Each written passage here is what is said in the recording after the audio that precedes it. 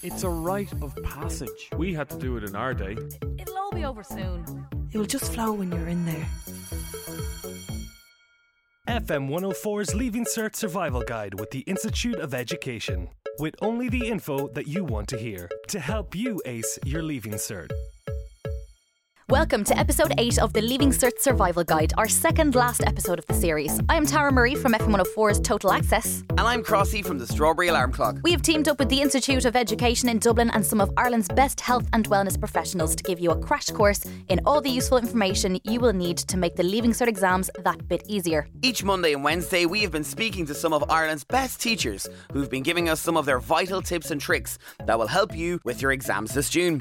If this is your first time listening in, by the way, make sure to check out all our previous episodes, which we have covered English, maths, history, Irish, geography and much more. On today's podcast, we're dedicating a whole show to Maths Paper 2, both higher and ordinary level. First off, we'll be speaking to Aidan Rowantree about the honours exam. Aidan is a senior maths teacher at the Institute, where he's been teaching maths and applied maths for over 30 years, so he knows his stuff. He's also the author of 14 books, including the most recent Effective Maths Books 1 and 2, and knows the honours maths syllabus as well as anyone else in the country. Jean Kelly is also back covering Ordinary Level Paper 2. Jean has been teaching Leaving Cert Ordinary Level Maths to students of all abilities in the Institute for over 10 years, and she is incredibly effective at getting the most out of students when it comes to results. Now, if there was one thing we learned on today's episode, it is all about the attempt marks. Both Jean and Aidan will get into it in a lot of detail, but make sure you give each answer a go, because you'll be surprised with how many extra marks you'll tot up. Dublin's hit music station, FM 104. So what topics can students expect to come up on the Ordinary Level Maths Leaving Cert syllabus in Paper 2? On Paper 2 you have coordinate geometry, which is made up of the line and the circle.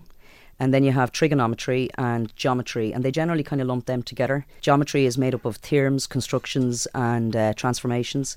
They have area, lengths and volumes, including nets, which is new to the Project Maths course. And then you have probability and statistics. And in terms of marks per question, what can students expect to see there? It's the same as Paper 1. They have usually 6 short questions, which are kind of, learning off questions like state this, list this, find this, investigate if, style questions. And short questions, they're 25 marks each. And then you have anywhere from 2 to 4 long questions. And same as Paper 1, they've got 150 marks going for the short section and then 150 mark going for the long questions. The long questions are generally kind of more or less unpredictable. Looking at the ones that have come up in the past, you can kind of more or less gauge that maybe you'll definitely get like an area and volume question, you'll definitely get a trigonometry and geometry question, and then probably a statistics and probability question. As I said, you can't predict the longer questions. They're more kind of putting maths into everyday life context, so it's problem solving a lot of the time, whereas the shorter questions are just more or less like what they did at Junior Cert. And do you recommend sticking to the same timing format that you mentioned when we were talking about Paper 1? Absolutely, yeah. Every short question is 25 marks, so every 25 marks is 12 and a half minutes. Try and get it done in 10 minutes so you have the extra 2.5 minutes to look over it. If it's a longer question and if it's worth double the marks, then it's double the time. So again, if it's 50 marks, spend 25 minutes. If it's 75 marks, spend 37 and a half minutes. Exactly the same structure. Perfect. And being a few weeks out from the exams now, how do you recommend students start to prepare for Paper 2 and study for it? Well, they do, in fairness, they have the weekend over from Paper 1 to Paper 2. So Paper 1 is on the Friday, Paper 2 is on the Monday. So they have that extra few days. The one thing I would be worried about is like a lot of the topics on Paper 2 can overlap with Paper 1 and vice versa. So you could get financial maths coming up on Paper 2. You could get area and volume coming up on Paper 1. Like I've seen the trapezoidal rule from area and volume coming up on Paper 1 mixed in with functions and graphs. Whereas it's really an area and volume question, so it should be on Paper 2, and they kind of get caught out that way. But again, I would definitely try over the next 5 weeks to do nothing but exam papers. Drop the books at this stage. It's not going to help you. Familiarise yourself with the way the questions are going to be phrased in the exam, and just do exam questions, and try and get at least 2 long questions done every day. If not, 4 short questions would do you. And if you could get up to about maybe half an hour, 50 minutes every day, if you can fit that into your timetable, then that's what I'd do. And on the day itself, how do you recommend students prepare for the exam? On the day, I would probably go over my theorems. There's only about 21 like short sentences that they need to learn off, kind of like learning off a quote in English. Not to worry about the questions that are going to be asked, because they will be nice and easy. Like, they're not out to trick them. And practice the constructions, because they usually give 1 or 2 constructions every year, and they're literally just drawing. So that if they practice them now, they could even look online, go onto YouTube, look up constructions leave insert, and just get the computer to do it for them, and keep practicing and practicing and practicing the same thing over. If it was me and I was going for like any kind of prediction, I would stick to the leave insert. Not that I'd stick to it, but in the last maybe 5 years, all that's been asked is junior cert constructions, which is weird on the leave insert. So I would definitely expect to see a leave insert construction this year. Okay. So on the morning, I'd go over my theorems, I would go over my constructions, maybe do 1 or 2 questions out of the papers again, just to kind of familiarise myself.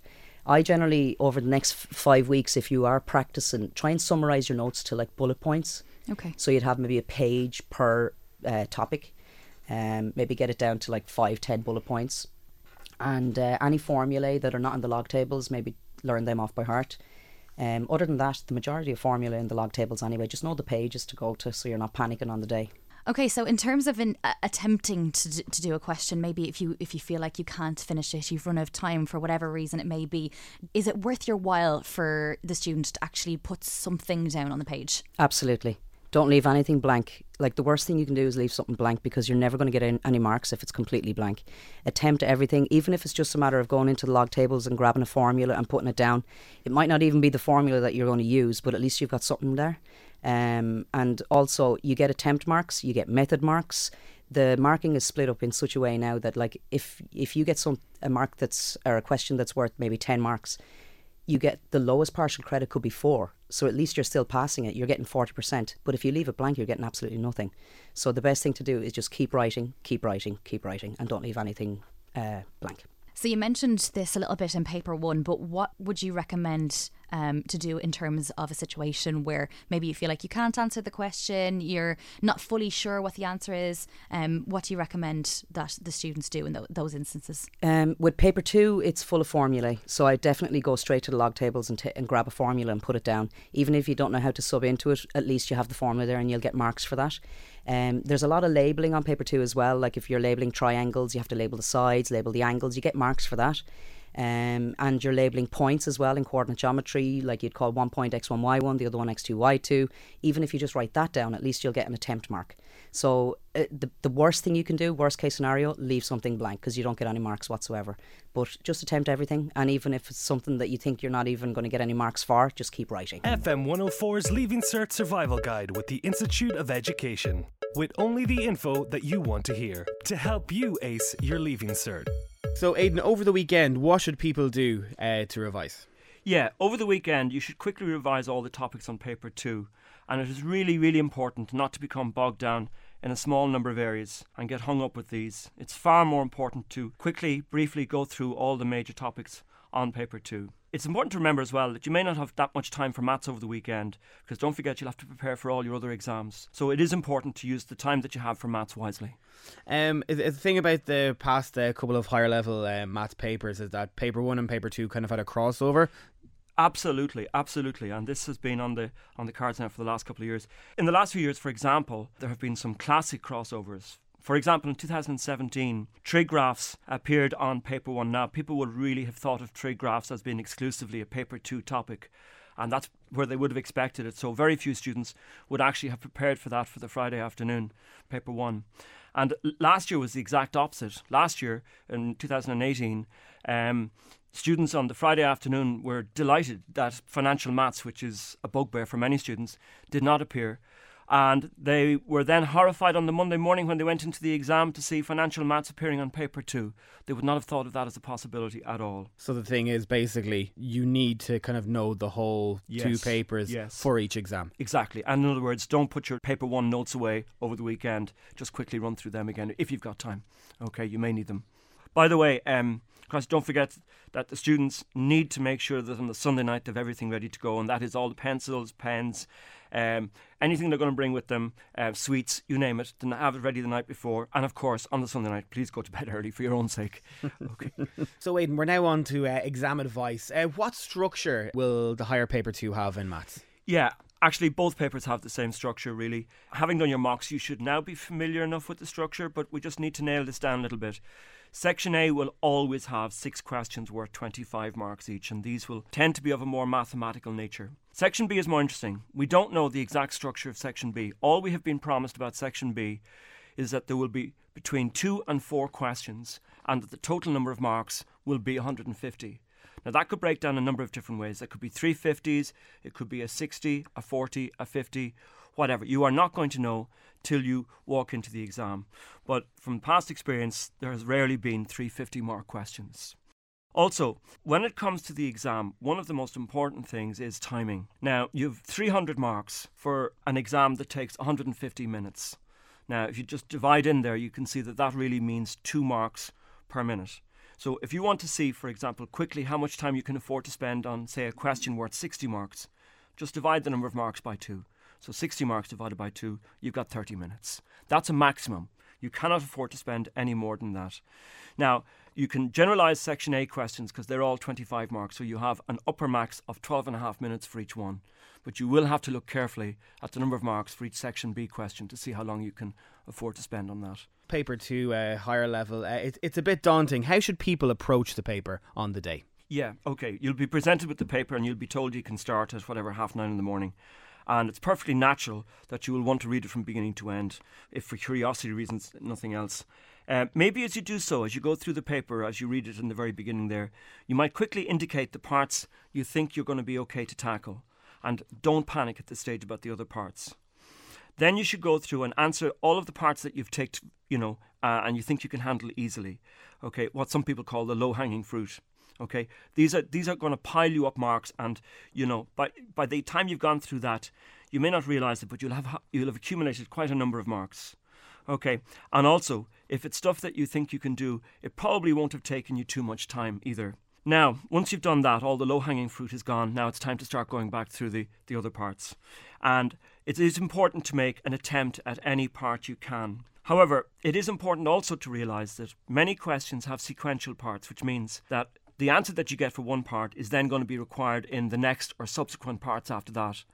And this can be a little bit off-putting. If you cannot answer one part, there is a tendency among students to basically give up on the remaining parts that rely on the answer to that part. You shouldn't do this. You should kind of just say that you can't finish that part, but you're estimating the answer, and then take your estimate forward and work with that. And if you use your estimate in the correct way with the subsequent parts, you won't get full marks for the subsequent parts, but you'll get very near it. And you can pile up a whole load of extra marks by doing that. So, Aidan, there's going to be some people listening to us today, and they're probably afraid of some shocks to be in the Maths Paper 2 higher level paper. And I'd say maybe their mocks, there was some shocks there as well. Have you any advice for them? Yeah, first of all, for the last good few years now, the mock papers have been extremely difficult, and the actual Leaving Cert questions have not been as bad as many of the mock questions. But that is not to say that when you walk into paper 2 on the Monday morning that there won't be shocks. There will be shocks. Okay, but the only thing to say is it's the same for everybody. It'll be brand new. The SEC, the State Examinations Commission, have guaranteed us that there will be new questions every year. So it'll be the same for everybody. What is very, very important is that if you see a part that you haven't seen anything like it before, everybody's in the same boat, but please, for your own sake, write something down. If you write something down, what's the worst that can happen? The examiner can look at it and say there's no merit in that and you get naught. That's the very worst. But if there's any correct element to it whatsoever, you will get some credit. And these partial credit marks will pile up, and they could have the effect of, moving you up a grade or two. So it is really, really important that you don't leave any part unanswered. So, Aidan, now it's time to talk about the topics that will be coming up for the Maths Paper 2 higher level. And the first one is geometry. Yes, Crossy. From past experience, it seems that geometry will continue to always be one short question in Section A on Paper 2. Usually it's question 6, but it doesn't have to be. There's no guarantee about that. Now, for the geometry section of the course, there are 3 formal proofs that have to be learnt. Even though one of these, the middle one, came up last year, you really shouldn't neglect these proofs. Another one could come up this year. After the formal proofs that you have to learn, there are the constructions that are on our course. Now, I would ask you to be a little bit wary about this because they do not have to ask exactly one of the constructions as you have learnt them. They could mix elements from a few of them together. So it is important that you understand the steps involved in each construction and not just learn it all from beginning to end. It's also likely that a part of the geometry question, this has been the feature for most years, will involve what's called a cut. Now, a cut is what's known as an unseen geometry proof or calculation. And it's really, really hard to prepare for these. You can do them for years and years on end and still not be ready for whatever one comes up. And all I will say is everybody's in the same boat. Just make as many progress steps as you can. But in particular, if you were to pick anything out, I would say to try and understand congruent triangles and similar triangles. But one last thing on geometry, and that is that it's geometry that makes some of the questions in the other areas difficult. For example, in trigonometry and coordinate geometry, some of the most difficult questions have been difficult because they called on elements of geometry. So it's not as if geometry is going to be completely localized in one question. So would you say that if you knew your stuff on geometry, it will spill into the other ones as well and help you out? Yeah, absolutely. Fantastic. That's what that is. And you just mentioned it there a couple of seconds ago, trigonometry. Yeah, trigonometry. If somebody was to pick out what is the biggest topic on paper 2, you'd really have to say, in terms of exam questions over the years, trigonometry has to grab the number 1 spot. Now, it can be examined in its own right in a number of different ways, or it can be examined trigonometry in conjunction with coordinate geometry or areas and volumes, which has become another popular link up on paper 2. Trigonometry will definitely account for at least one of the major questions in section B, and quite often it's more than one of the major questions in section B, as well as at least one of the short questions in section A. Now, the major topics to go through for trigonometry are what we call practical trig, which means being able to deal with triangles and shapes connected with circles. That's number 1. Number 2, being able to construct and also, don't forget this, interpret trig graphs. That's been a relatively big feature in recent years. And then on the more abstract side, proving trig identities and solving trig equations. I will say that there have been quite a number of good questions on these topics on recent Leaving Cert papers. So it might be well worth your while going through these questions really, really carefully. And again, the emphasis should be on understanding the different approaches, the different steps that are involved, because you're not going to get exactly the same question this year. It really isn't going to happen. So there's no point in learning it off. It's a case of doing your utmost to understand the steps that are involved. The next one up, Aidan, is areas and volumes. They've been more prominent in the Leaving Cert questions in recent years, and especially in section B. Can you tell us a bit more about that? Yeah, this has been a bit of a surprise. I mean, areas and volumes would be seen mostly as being a junior cert topic because there's really nothing new in this section of the course for Leaving Cert. The fact is, though, that they have been quite prominent in the last 2 to 3 years in Leaving Cert papers. The difficulty with these areas and volumes questions lies not in the actual formulae that are needed to be used, but actually in the complexity of the question, in that the student has to break down the situation that they're presented with into so many different steps and plan their way through the question. So even though the individual formulae are not difficult, okay, it's the difficulty in coming up with a strategy to tackle the question. On areas and volumes, I think one of the best things a student can do is that there were 2 really, really good questions for the last couple of years. There were question 7, the first question in section B in paper 2 in both 2017 and 2018. These are really worthwhile going through because there's some very, very interesting elements in them. The next topic we have is coordinate geometry. Can you tell us a bit about that? Yeah, coordinate geometry means coordinate geometry of the line and circle, and it really does rarely occur in section B questions. There was one year when there was a section B question on a clock which made use of coordinate geometry of the circle, but other than that it's been conspicuous by its absence from section B. I guess this is probably because other topics more easily lend themselves to real world questions. So coordinate geometry is likely to appear as 1 or maybe 2 of the short questions in section A. If it's 2, it'll probably be 1 on the line, 1 on the circle, but you're not going to know till you walk in. Now, while all the key formulae for both line and circle are in the maths tables on pages 18 and 19, you really need to make sure you know how to use each formula correctly. It's not just a case of saying, oh, there it is. You must be able to use it correctly and, equally importantly, know the situations to which each formula applies.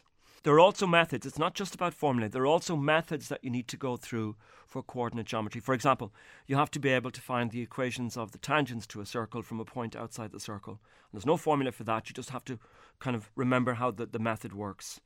An interesting thing is that in a number of the questions in recent years, coordinate geometry question has not been difficult because of the coordinate geometry element. It's been because it's been fused with ideas from geometry. Once again, as I said earlier, don't be surprised if that happens again. Next up, we're talking probability. Yeah, the first thing I'd like to do here on this one is kind of to distinguish between what is termed pure probability and what we'll see later on is probability mixed with statistics. Now, pure probability consists of what are known as counting techniques. That means arrangements and combinations. Also, the basic concepts of probability, which includes things like mutually exclusive events, conditional probability, and independent events. These are all things you should know about. But the most important topics over the years have undoubtedly been Bernoulli trials and the idea of the expected value. The expected value came up last year, so I think you're pretty sure to get Bernoulli trials this year. Okay, probability has only once really been a complete major question in Section B, and that was in 2015 when probability was mixed with sequences and series from paper 1. But it could happen again that probability is a major question in Section B. But I still think the odds, if you'll excuse the pun on that, would be that probability would be only one, maybe two short questions in Section A, and maybe perhaps a part of a question on possibly statistics in Section B. One major warning about probability is that there are a host of formulae in probability, and the only formula from probability that is in the maths tables is the binomial distribution formula. Every other formula in probability needs to be learned. And people tend to forget that because most of the formulae in other areas of the course are in the maths tables. Probability is a bit unique in that respect. Does that add extra pressure then if that is like that? Yeah, it does, because I don't see them reminding students of what the actual formula is. So if you don't remember it, you're not going to be able to look it up. Okay, and that's unlike, for example, coordinate geometry. Yeah, can I just ask about that as well? You know, you're talking about geometry and trigonometry and all that. When it comes to probability, is it worth students to take all the time to learn all the formulae? There's about a dozen formulae, and they're not long. You know, they're kind of short, snappy little formulae, and it is because, you know, the likelihood is, for example, if you meet conditional probability, you need the conditional probability formula. There's no way around it. If you don't have it, you're not going to start the question, you know, so you need it. You know, in the same way as some students decide not to learn formulae, they decide not to learn proofs. It's a risk they take. Mm-hmm. And, you know, you can lose. When you take a risk, you can lose. Well, I would certainly not advocate students doing that. Especially then if, as you were saying earlier on, for prep and all that, and for that, you get marks for trying. Yes. So if you did know some of the formulae, at least you... Well, if the formula is not in the tables and it's an appropriate formula for a part, you will get marks for that. You won't get marks for just copying a formula out of the tables. You have to start using it. Yeah. Okay. Perfect. Next one up is statistics. Yeah. Now, when I say statistics here, I really again mean pure statistics, and that covers a lot of the descriptive areas such as sampling techniques and study designs. And then it moves on after that onto the idea of representing data graphically and then analysing the data by measuring its middle, which is its average, mean, median, mode and all that, and then measuring its spread, which involves things like interquartile range and standard deviation. Now, after that, you move on to slightly more higher brow things such as the analysis of statistical graphs and in particular correlation. Pure statistics, as we now call it, that stuff there, that material I've just been referring to, that was very, very big until the syllabus made its final change in 2015, for examination in 2015. Prior to that, that material came up every year. But since then, because there has been an extension to the syllabus in the next section on probability and statistics, this stuff here, the pure statistics, has largely been superseded by the material that we're going to be talking about. But nevertheless, correlation in particular has made its appearance since then, and I wouldn't write off the other material. Now, compared with most of the other maths on the course, it's very easy to go through that, especially people who are strong in the descriptive area. They won't find that as much a challenge as other areas. So, yeah, you should be able to go through that reasonably easily. And correlation, actually, funny enough, is linked in with, in many ways, coordinate geometry. So it's not that bad either. So, Aidan, inferential statistics, people are afraid of it. They may get a bit afraid every time they look at it. Could you just tell us a bit about that? Yeah, Crossy. Inferential statistics. This combines elements from probability and statistics. This section of the course was beefed up and first examined. The new course was first examined in 2015. And since then, it has been pretty much ever present. Now, it combines some of the elements of the theory of probability with some of the methods that we would have discussed there earlier from statistics. What it does actually, what inferential statistics means is that you take data from a sample and you use it to analyse the population that the sample came from by means of confidence intervals and hypothesis test.